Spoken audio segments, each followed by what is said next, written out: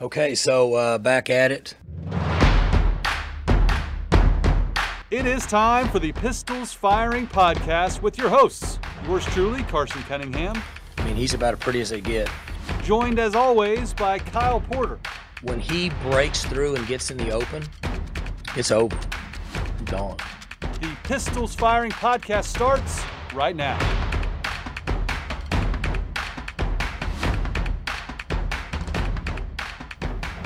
Welcome back to another quarantine edition of the Pistols Firing Podcast. Kyle Porter joins me from the shed. Kyle, are you shelter-in-placing in your shed? Yeah, the shed is a nice. All my friends who are now working from home are like, "Hey, tell me more about that shed thing. How do I get one of those? Can you come build me one of those?" Your own quiet place where you can avoid the kids, all the distractions from you actually doing your job, because you're still working hard from home. I kind of come into the TV station late, do the show, and then leave. So yeah, you're harder from home than I am. We're grinding. We're trying to make news, talk to people, do interviews. So it's actually been. I was telling somebody today, it's been kind of fun because we're doing some more stuff on here than usual. We had Mike Boynton and Joey Graham last week. We're having Dave Hunziker today, and then we got a couple of good ones lined up for later in the week. So I think that part of it kind of pushing us toward more, just original stuff has been fun. Yeah, it's certainly been an interesting time, and you've done a really good job of getting the website's still churning along. It's like it hasn't skipped a beat. I think it's a testament to you and all the good staffers and writers you have. But another guy we're going to talk to, Kyle, Dave Hunziker's life's been turned upside down. He's no longer calling basketball games, and he calls baseball games on TV a lot for OSU. So his job's totally been turned upside down. So we're gonna talk to him. But first, we need to hear from Chris's University Spirit. Yeah, Chris's University Spirit is sponsoring this week's guest, Dave Hunziker. Chris's is your one-stop Cowboy shop on Campus Corner. Be sure to shop online at chrisuniversityspirit.com. We're actually giving away a couple of gift cards, Carson, to Chris's. We wanted to support them. They've been a long-time sponsor. So there's some posts on our forum.pistolsfiringblog.com, and all you have to do is, I think that one is you have to put in your favorite OSU game ever. You just write down your favorite game. That's it, and you're automatically entered. We're going to give away a $50 gift card every Friday for the foreseeable future. So that's one of, I think, 3 giveaways that we have going right now on the forum. So get involved there, and let's hear from Dave. Dave Hunziker, voice of the Oklahoma State Cowboys. Dave, how have you been spending your quarantine time, your time away from sports and kind of at home? What have you been doing, and what has that been like? Well, really just trying to kind of figure out, number one, trying to remember what day it is. That's been a challenge. But so last week we got into some projects. We put the 1995 Elite Eight basketball radio broadcast on the air with Bill Tegans and Tom Dorado, which did a little bit of work on that. We've got some other interviews that'll come out on social that I did via Zoom. And so we're starting to get into some of those projects right now. But probably the biggest thing for me, as much as anything, is support my wife. She's a director of the ICU at Stillwater Medical Center, and so she is right in the middle of this with her staff. And so whatever I can do to support her. So dinner, laundry, cleaning, making sure everything's taken care of. A lot of long days for her. So my big focus is her right now. And, so far they seem to be doing as well as you would expect. And so you just kind of, big thing for me is stay positive, stay supportive of her, because she's got a lot coming at her. But so far, her and her staff, they seem to be doing pretty well with it, as well as you can. What's your go-to for cooking dinner, Dave? It could be any of a number of things. It's funny because I made out a menu this week, and then I put on there that the PTA was also having a meeting. It looked like a school lunch menu. So I said, the PTA is also having a meeting at 7, and bring your money for the book fair earlier next week. And so everybody got a kick out of that. It could be any of a number of things. There's a Tex-Mex chili that I like to make, but we have a rule: it has to be so cool in order to do it. So later this week, I'll pull that one out. That's kind of popular. I found there's a marinade for a cedar plank salmon that's really good that my wife ran across. I'll throw that on the grill. Those are probably two of my favorites, just different types of vegetables to make up and fun stuff like that. Oh, I'm trying to think what my favorite that's terrible for you would be. Oh, there's a lot that goes into that category. If left to my own, just do what I want, it's like a frat party, because Lord only knows what I'm going to eat. I mean, it could be Chef Boyardee ravioli in a can. It could be Underwood chicken spread. I mean, Lord only knows. I mean, but I don't make my family eat that stuff. I try to offer them something at least a little bit with a little bit of benefit to it. But if it's just me, Lord knows. Yeah, the quarantine has not been good for my diet. I just get bored and just start eating. I've just been eating all day, every day. Yeah. Dave, is Stillwater kind of a ghost town right now with everything? To me, I haven't been up there since all this has happened, but to me, it's got to be kind of like when you take summer school classes and you're walking to class and no one's outside. What's the vibe like there in Stillwater? I'll tell you what it's probably more like, Carson. It's probably more like Christmas break.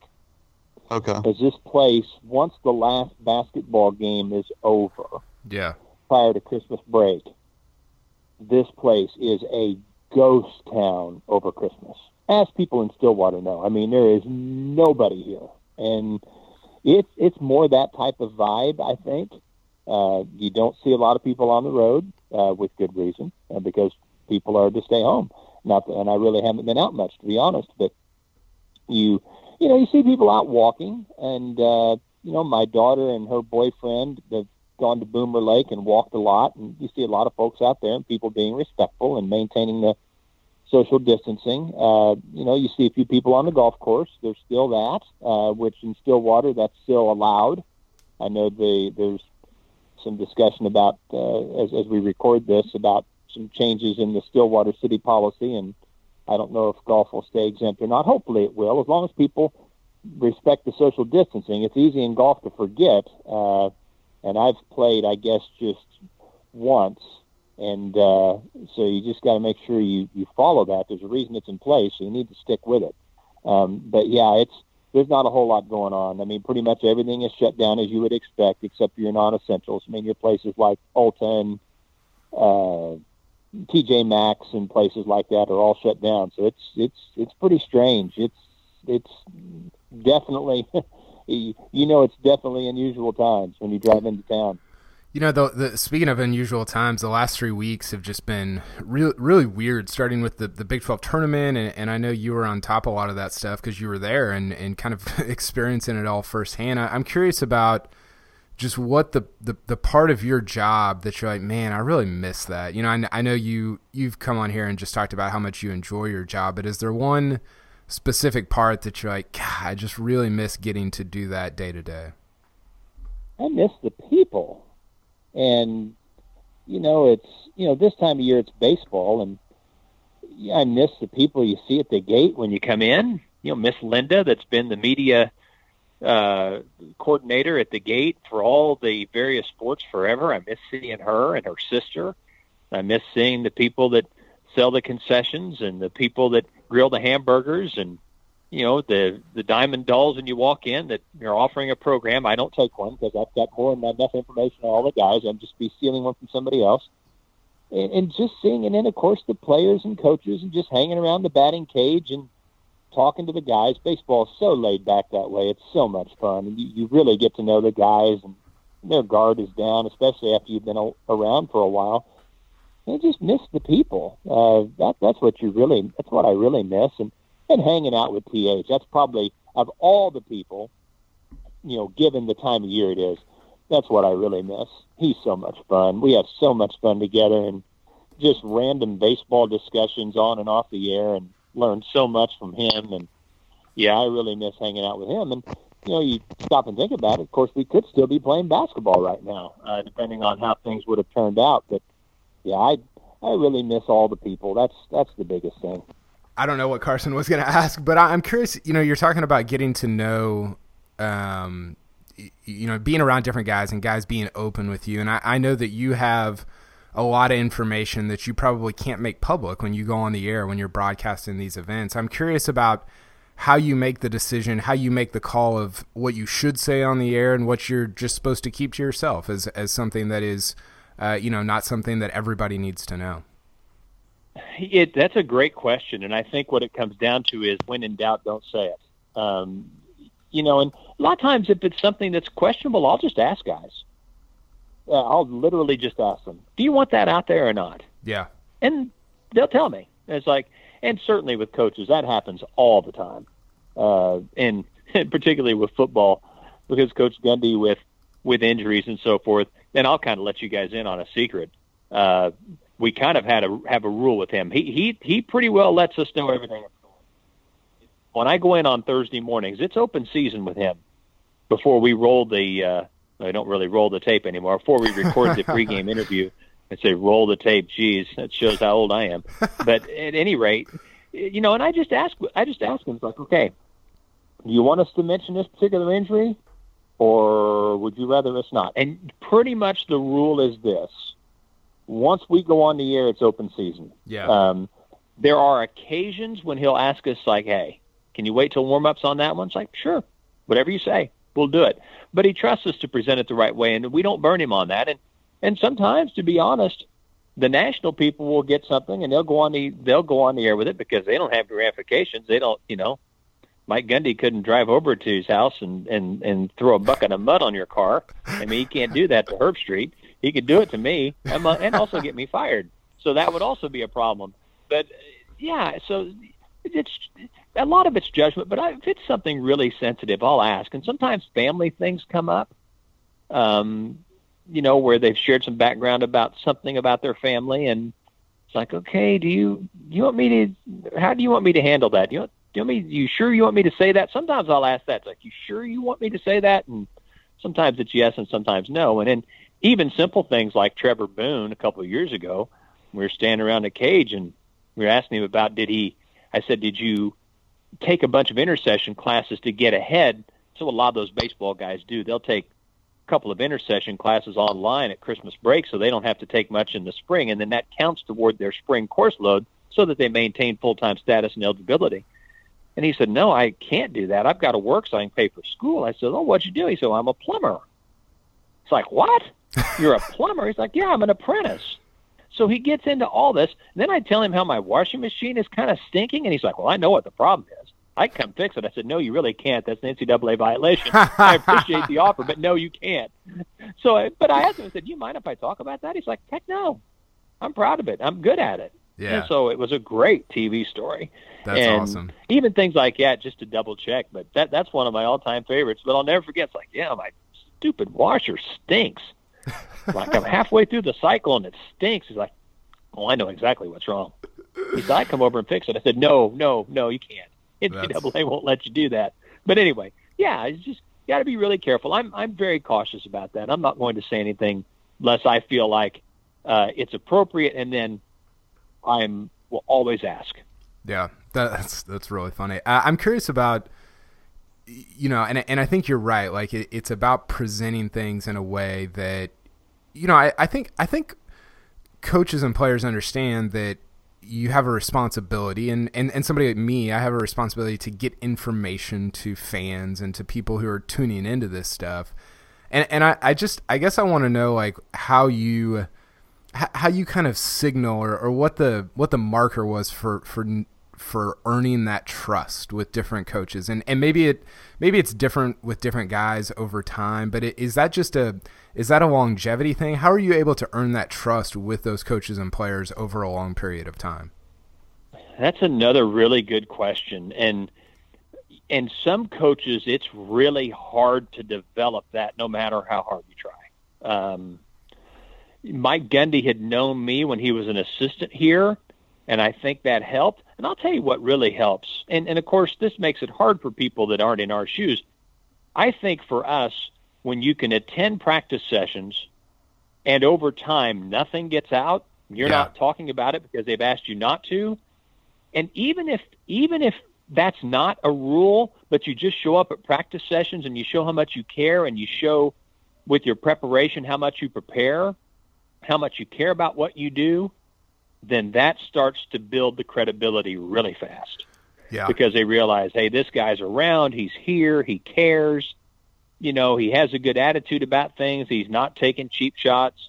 And there's ways that you can say things and tell the truth without it just coming off as really negative. You can tell the truth, but it's like parenting probably, I guess. You do it in a way that you want to get the point across, but at the same time, you want to be fair and you don't want to come off as just bashing somebody. Yeah. There's ways to do that. And sometimes it can be really soft-hearted. Sometimes I'll say on the air, it's like, well, I'll bet he wishes he could do that one again. Well, read between the lines. Yeah. The guy probably just kind of threw up all over himself, whatever he was doing. He probably just did that, but I didn't say he threw up all over. It's like, he probably wishes he could do that one again. And I think it's a soft sell, but I think all of us, in whatever it is that we do, that's something we all can relate to. It's like, yeah, boy, I wish I could do that again. I mean, it's like when I'm trying to do a home improvement project and I cut the deck in half because I don't know what I'm doing. Boy, I wish I could do that again. And the wife says, I'm a lot better at this than you are, so no, you will not be doing it again. Actually, I will just do it. So we have a unique marriage. She's great with tools, and she's tough mentally, and I'm not sure how I got her or where I fit in the mix, but I'm here. So that's the way it goes. But anyway, it's kind of an interesting deal. Yeah, I think you're right, and I think that that's something that I've had to learn over time. Jumping into this job and this role in kind of a non-traditional way. I didn't really understand the read between the lines thing, and I think it's a sign of just having been in it for a while and having a maturity. Yeah. And I think I'm glad you said that about practice, because I think that's true, and that's one of my big regrets about. So I live in Dallas, kind of north of Dallas, and right. I love living here. I love the community that we have here, but one of my frustrations about being here and not in Stillwater is that I can't engender that trust because I'm just physically unable to be at a lot of stuff. Now, we have guys that are at things, and I think you're totally right. You're able to build those relationships just by hanging around after practice and talking to people, and I think that's a real thing that is one of the underrated ways to kind of have success in this business. And I think there's also a fine line there. For example, I love to play golf. Played with your dad last fall. We had a great time. First time I played with him. Yeah. He can play. He's a pretty good player. So let's say, for example, go out to the golf course, and Casey Dunn loves to play. And oh my gosh, he can hit it 800 miles. I mean, he can really play. I mean, he's a big-time athlete. Well, one thing I'll try to do is feel out, does he really want just some time alone, or does he want me to play? And sometimes we'll just visit for a moment, and then if he asks me to come along, maybe we'll play a little bit. And then we'll only talk football if he brings it up. So that's another part of that equation. Respect their time away, because Stillwater being small, you're going to run into those guys. And a lot of times it's just a casual, hi, how you doing, smile, and carry on. And if you are hanging out, because there is a fine line, you want to have those relationships. It's different, guys, at this level than it is, say, at Western Kentucky or Radford. And here's how it's different. At a place like Western, as the radio play-by-play guy, you may be about the only media source out there that's trumpeting the program or even covering it to any extent. And so you function almost totally, completely as a PR guy for the football, basketball programs, and in turn their coaches. Right. And in many cases, you're working in the athletic department. I was in administration as well as doing the games at both Western and Radford. And so it's different. I mean, gosh, I was at Dennis Felton's house, the coach at Western Kentucky. I mean, my goodness, I got the assistant coach, Ken McDonald's parrot drunk. The parrot drank beer. They said, Hunzi, give it beer. So I gave it like 3 swags. I was supposed to give him like 1 drink, and the parrot started wobbling on my shoulder. It's like his wife, Angie, Kenny played at Providence. He was on the Hayes staff. Now he's with Barnes. He's back with Barnes, who he played for at Providence. He's at Tennessee with him now. he's having big shindigs over his house. I gave the bird like 3-4 drinks, and Angie said, "You got Bianca drunk?" I said, "Well, you told me to give it beer." It's like, "Well, not 4 drinks." So the bird's wobbling around. So I got the bird drunk. See, I wouldn't do that here. See, I wouldn't get a bird drunk at Stillwater. Probably not. Too small of a town. You can't get away with it. But no, my point is, you were involved socially with those guys. Yeah. And they were a big part of your existence. At this level, that's not really the case, and it's probably not a good idea. Right. And honestly, here's why. Because it gets so political. Yeah. And you have to be really careful politically, because here's the thing. If you're the coach's advocate, and I say advocate, I'm an advocate for Gundy. Of course I am, in a big, big way. But sometimes it gets tricky. Let's go back to when Travis Ford got let go. Yeah. Travis and I had a great relationship, as I did with John. But you have to be careful. You want to defend him, but you also have to be very real and say, this isn't working out. Right. If you get too close to them, then you lose sight of that. Yep. And so you have to kind of maintain a little bit of a distance. Now, I'm going to hold up for my coaches to the nth degree. Of course I am. But you have to be careful not to get too close, because at the end of the day, you work for the athletic director and you work for the fans. And you know what? Coaches at this level have done it long enough. They get it. Travis was so good at the end. He understood where we were, and he understood that it didn't work out. And he told us, it's like, gosh, I wish I could do some things over. This would have turned out differently. And he was so good at the end, guys. He really was. Stayed in touch with him. And as he's at St. Louis with a little different environment, little different circumstances, he's done just fine. I knew he would. I knew if he got to the right place, he'd do just fine. But that's an example. You have to have really close relationships, but honestly, you have to be careful that they're not too close, because let's even say with a coordinator, you just, and I'm pardon me for rambling, but you have a close relationship with a coordinator. Well, suddenly he and the head coach get sideways. You don't want to get caught in a deal where you're picking sides. Right. Yeah. You can't do that. If you do, it's just a matter of time. One of these days you'll pick the wrong side, and you'll have no side. You'll be done. So, yeah, it's a very interesting topic. It's a very interesting part of this job that is unique when you're the voice of a team. It's managing relationships. It's always having your ears to the ground, understanding what's going on, what everybody's thinking, and then trying to kind of decide what the message should be. And obviously it needs to be an accurate message, but what is it? What are you going to say? You mentioned home improvement, Dave. I apologize for the technical difficulties. I need to do some home improvement on my microphone and my laptop, but I think we got it working now. Do I sound okay? Yeah, you're good. Because you had a bad teacher for your broadcasting class. That's what happened. If I'd have done a better job, you took my first class I taught here. Number one, it's a wonder you're alive, and it's a wonder the provost actually let you count it toward graduation. I don't think I had any idea what I was doing. No, it was fantastic. I still remember those days. You did a great job. We were the guinea pigs, and I'm sure you've got a well-oiled machine now as a professor at Oklahoma State. The question I was trying to ask you when my mic got cut out was, Mike Boynton just seems so impressive. He's super thoughtful. He's super sharp. Every time you hear the guy talk, he just impresses the heck out of you. What's it like dealing with him? What's it like being around him? And do you think he can ultimately get Oklahoma State basketball back to where the fans believe it should be and the history tells us it should be? I'll tell you a story about him that shows how unique he is.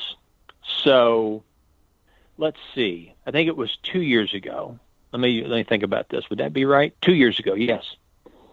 1998 was the only year that Radford made the NCAA tournament when I was there. Got hot at the end of the year, hit a shot at the buzzer to win the conference tournament. Team full of seniors, unbelievably good guys. One was an academic All-American, has a PhD. Just fabulous.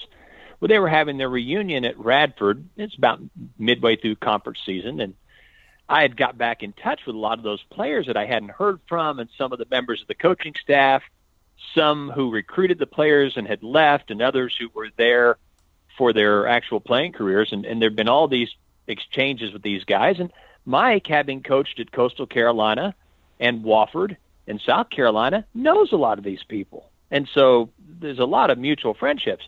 So I was telling Coach, at the radio show during a break, I said, guys, this would be awesome. I said, I wish I could go to that reunion Saturday and see those guys. It'd sure be a lot of fun, but that's all right. I'm getting reconnected with them. So we had to go back on the air, and we finished the show, and he takes off his headset, and he says, the next time something like that comes up, you need to go. I said, well, Coach, we got a game Saturday. I never leave my team. I have a job I have to do. I got to. It's what I do. And he's like, that happens again. You need to go. Well, we can. It'll be fine if you miss a game. You've got my blessing. You need to do that because you may never get a chance to do that again. Yeah. You know how many coaches in my career have ever said anything like that? He'd be the only one.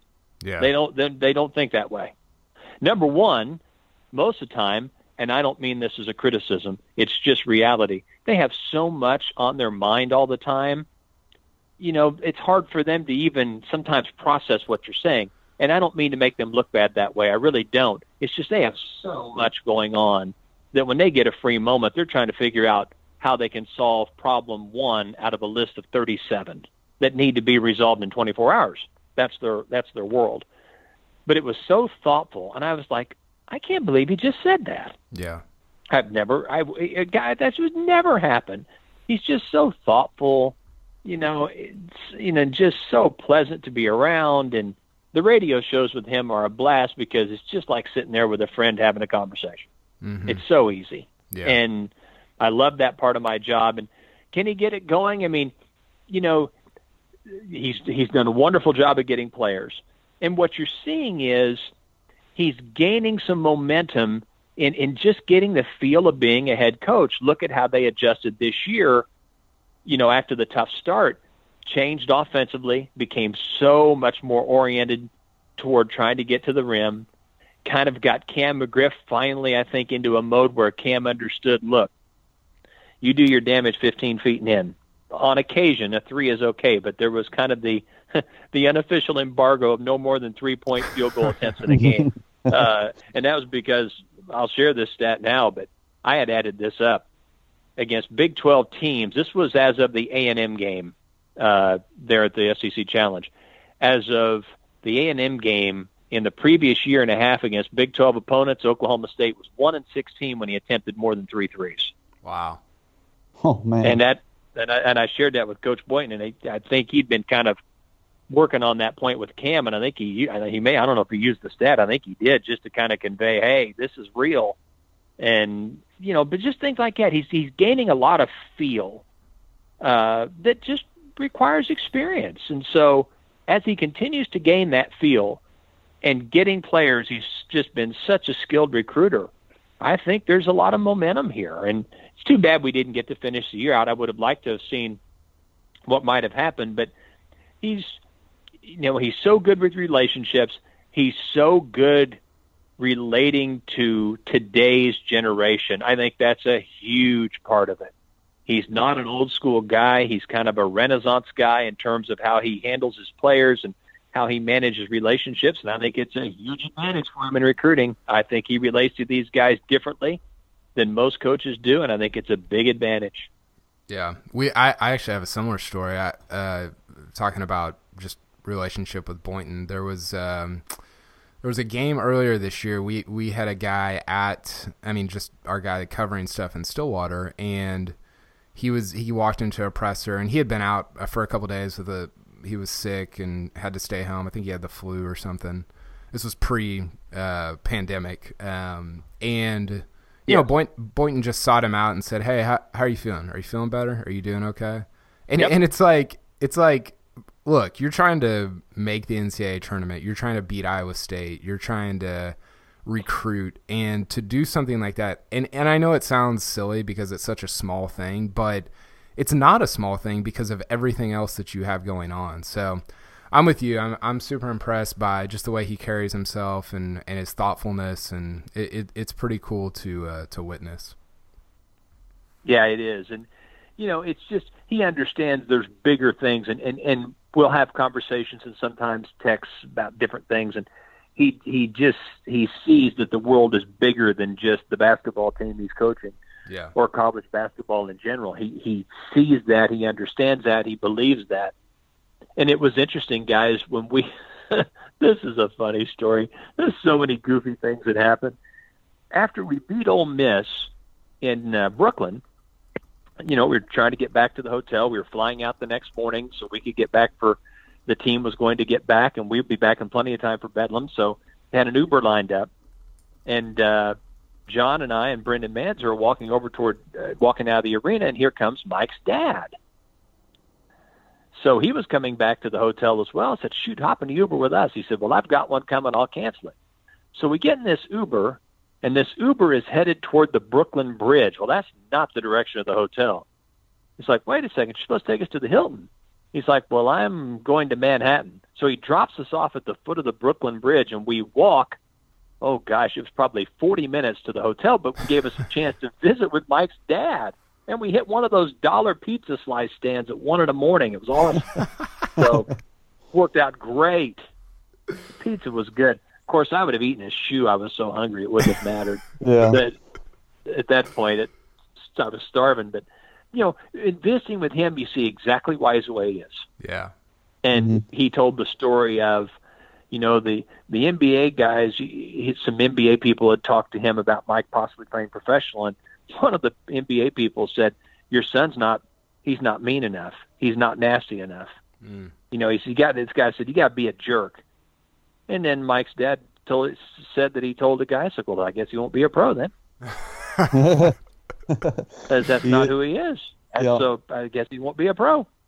And just very matter-of-factly. And, when you hanging out with his dad, you realize exactly why he's the way he is. It's pretty cool. That's a cool story. Dave, we do have a bit of news this week. I guess the Naismith Hall of Fame will be announcing on April 4th their inductees this year. Once again, Eddie Sutton is a finalist. Feels like we get our hopes up every single year, Dave. What sense do you have? Do you think they'll finally come to their senses and do the right thing, or just what are your thoughts on that? I'm sure hoping they do. One thing I have to admit that I did not know is how NBA-driven the Hall has become in recent years. Yeah. Tim Welsh was sharing that with me earlier this season. We were visiting about it before one of the games. Of course, Tim coached at Providence and is now doing a lot of Big 12 games for ESPN. And he said, the NBA got involved and really rescued the Hall of Fame from some tough financial times. And so it's really taken on in recent years a pretty big NBA flavor. But at some point, it's just got to happen. And it needs to happen sooner rather than later for obvious reasons. I hope so. I don't really have any information one way or the other, but I sure hope it gets done. And it's too bad because, prior to all of that happening, when the Hall of Fame took on more of an NBA slant, I think in a previous era he'd have been a slam dunk and been in immediately, but the dynamics of all that changed. But hopefully it gets done. Yeah, that's an interesting twist on just the way it's all kind of played out. You're right; it has become very NBA centric because, look, on paper, there's no question he's a Hall of Famer. So it's just been so confusing for me, and I'm sure Kyle feels the same way. Yeah, no, I definitely agree. And speaking of Eddie Sutton, we went back, Dave, recently. Carson and I watched the OSU St. Joe's game from 2004, and just kind of talked about that. I'm curious about. I want to go actually away from that because we've been talking about it a lot, and just what's one NCAA tournament game that you just left an impression on you that you remember over the last 20 years. I know you got there, I think, after the 2000, the Desmond Gottlieb run, but there were some runs in 04, 05, obviously beating Tennessee in, what was that, 09 or 010, whenever that was. I'm curious about what's one that sticks out to you. If we're, separating the Final Four run, and we'll just put it in its own place and take it off the board. I'll identify two. Because Ivan McFarland was always probably a little bit, I don't know that underappreciated is the word, but he never received, he was not the first guy you thought of on those great Oklahoma State teams of that era. And when they beat Southern Illinois in the second round in Oklahoma City, and Ivan scored like 28, 30 points, whatever it was, the end of the game, and they're taking him, I think, to do network TV, so he's walking all the way across the floor, and he is waving to people like he's the Grand Marshal of the Rose Parade. I'll never forget him looking and look, almost like he's making eye contact as he turns his head. One part of the arena, he's waving and smiling. He looks at the other part of the arena, he's waving and smiling, and I'm thinking, this is so awesome, because this is a guy that does all the dirty work. He was a non-qualifier, was not eligible that first year and had to sit out. He got the year back by doing well academically, and what a great success story. But oh my gosh, he may have blown kisses. I just remember the smile on his face, and it was like he was a Grand Marshal of the Rose Parade, or he's having his gubernatorial inauguration. I think he could have been the governor that day because he played so well. So that's one. That was just such an awesome image. And then another one, kind of another individual note, was the win over Pennsylvania in 2003 when Victor Williams scored 26. Victor was not a scorer. He could score, but he was not a big scorer like that. And, everybody in the world was picking Pennsylvania to upset us. We were a 6 seed, and they were an 11, and they were a really popular pick. And, we had kind of been hit and miss down the stretch, and so everybody thought Oklahoma State would lose. And, he scored 26 in Pennsylvania. Before it was really in vogue, they were changing defenses mid-possession, and they a lot of times would switch from man to zone or zone to man at the end of possessions. Well, Vic had a solution for that. He'd be handling the ball, and they'd switch defense. He's like, I'll just shoot. Next thing you know, he had 26 and won the game. But and again, a guy that maybe was a little bit under the radar in terms of attention, but was an important part of the team, and he had his day, in his case, in the Boston Garden, with all the lights shining brightly. Those are ones that really stand out. Those were fun ones. Those are fantastic. Victor, one of the more popular players, and certainly Ivan McFarland too. He's still to this day just beloved for all the reasons you mentioned. Dave, we've taken up way too much of your time. We really appreciate you coming on the podcast, and it was a thrill taking your class when I was in college, and it's a thrill having you as the voice of OSU athletics. So we really appreciate your time. Oh, it's my pleasure. And you know what? We're just going to plug through this day by day. I've had my moments where I've really, really struggled, and just mainly because I'm a professional worrier. I wish I'd have never gone pro in the worrying department. I should have stayed amateur, but I went pro, so I'm fighting that a little bit. But I think for all of us, some working, some not. I think I'm trying to just think of it like this. My job is to uplift everybody else so we can all pull together. So that's the way I'm approaching it. It's just that's all we can do right now, because a lot of things we can't do. So I'm trying hard to approach it that way. Yeah, for sure. And hey, don't give my dad any strokes. He's lying about his handicap. Whatever he told you. Oh, heck no, he's not getting any strokes. There's no way. Not after that experience. He can get his, as my old college roommate used to say, he can get his shots at the doctor. He's not getting anything from me. Hey, enjoy your time, Dave, and we'll talk soon. Thanks a lot. Oh, you bet. Thanks for having me, guys. This was fun. Talk to you later. See you, Dave. Thanks, guys. Take care. You too. You too. Bye. Bye.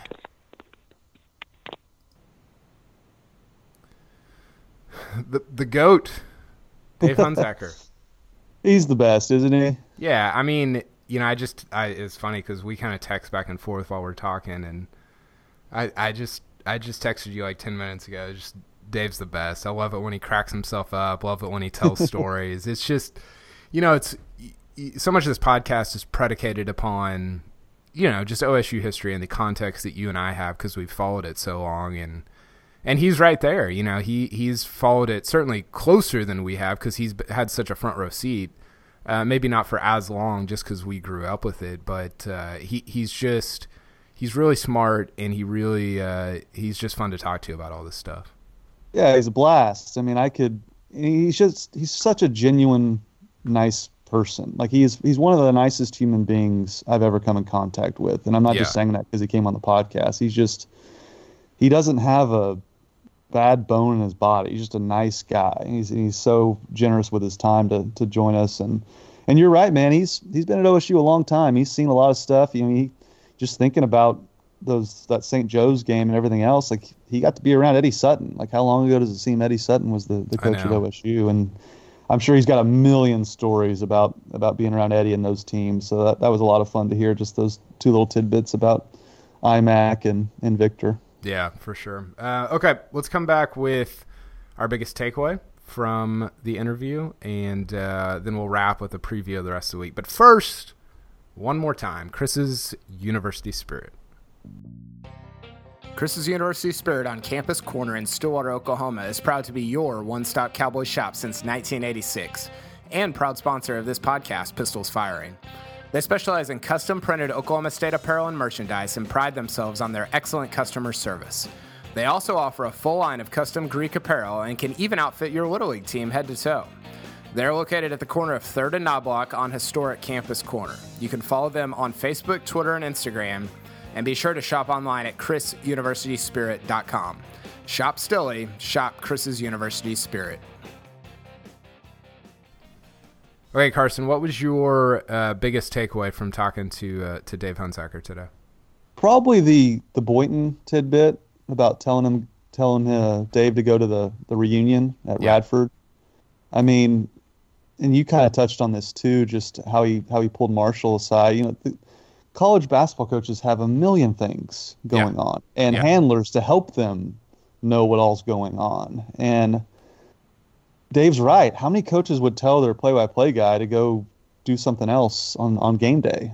I mean, that's such a thoughtful thing to allow, you know, your play-by-play guy go to a reunion, because to me it speaks to the person that Boynton is, and we all know that he's super impressive. And I thought that was an interesting story. I hadn't heard that.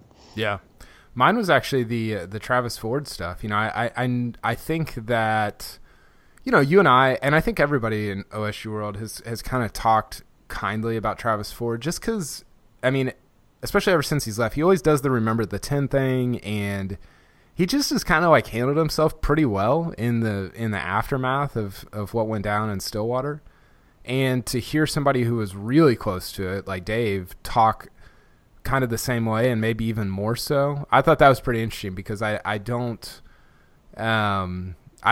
You never know with that stuff, but to hear him, I mean, he doesn't. Sometimes you talk about guys because, like, you don't want to trash a guy when you're like in the middle of stuff, like if he's still the coach or whatever. But there's nothing that like Dave Hunziker owes Travis Ford. So the fact that he's still talking about him like that, I think that's pretty cool, and says a lot about, I mean, both Dave, but also Travis Ford as well. Yeah, I mean, to me, Kyle, it was interesting to hear Dave, you know, be honest about it and say, look, as much as I like Travis, it wasn't working out. You know, some play-by-play guys tied to a school wouldn't want to admit that or be that professional, and that, because like as great of a guy as Dave is, he certainly is, he's also a pro's pro. Like, he is a professional broadcaster, and he has credibility, and he knows that he has to tell it like it is some. I mean, and he was honest about how it ended with Travis, and I think everyone wanted it to work with Travis. Travis Ford really did he tried to make it work. He was out in the community. He was trying to rally he did everything in his power. And just sometimes coaches at a certain place just don't work out, and that's what happened. And it is cool, though. And I think that's why Travis is still held in such high regard from everyone in Stillwater. Like, he did all the right things. He just didn't win enough games. Yeah, for sure. Okay, I think that's all I got. I mean, so the question that I wanted to ask Dave, but we kind of ran out of time there, was, okay, see, Dave and I are putting together a list of the most underrated basketball players in Oklahoma State history, and we're basically just trading emails and like sending each other guys back and forth. I don't know, we might go to 10, we might go to, I don't know how long we're going to go, but I wanted Dave's take on that, just because he probably remembers, I don't know, he probably remembers guys that we might not think of. So right now, I want to get your input on this, actually. So right now, Dave, OKC Dave, not Dave Hunziker, led with Mo Baker.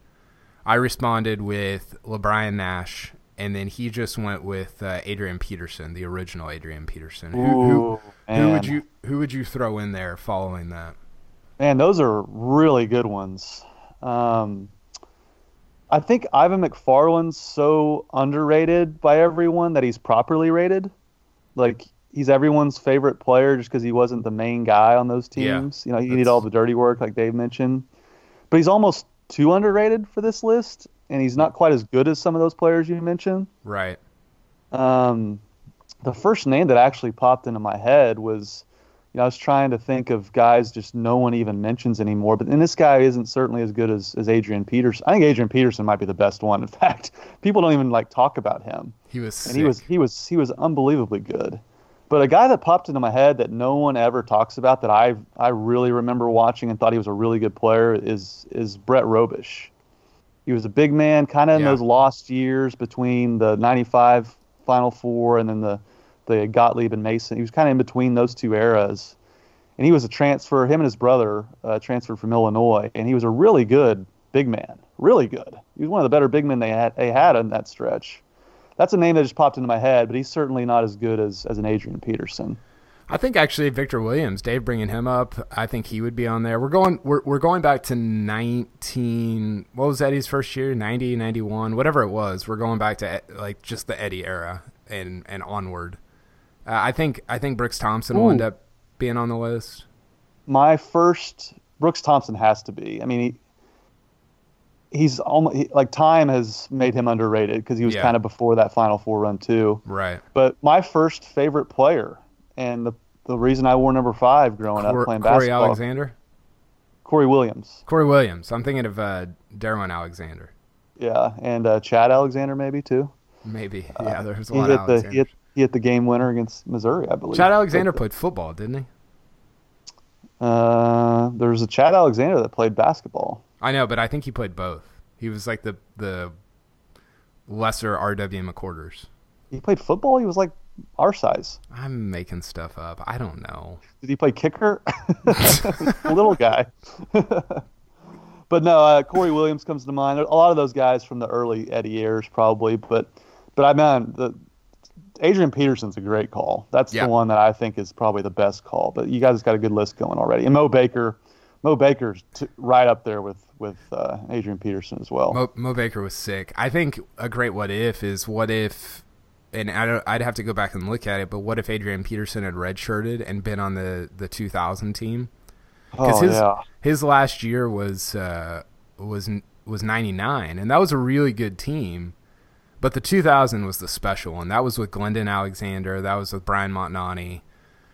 Obviously, Janzian and Gottlieb and Mason. You throw Peterson in there, and I don't know. That Florida OSU Elite 8 game might look a little different.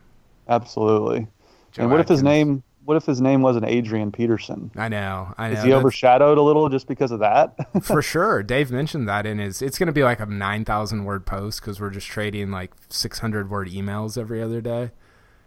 So it'll be fun. But we got that. We've got a ton of content planned for the week. You and I are going to be back, maybe in and out. I don't know if we're both going to be together throughout the week, but we're going to have more guests. We got Marshall Moses lined up. We got Chad Weiberg coming on. So we got plenty of guests lined out for the rest of the week and then into next week. We're gonna keep pumping stuff out. And again, thanks to Dave Hunziker for coming on. And I will talk to you soon, Carson. Sounds good.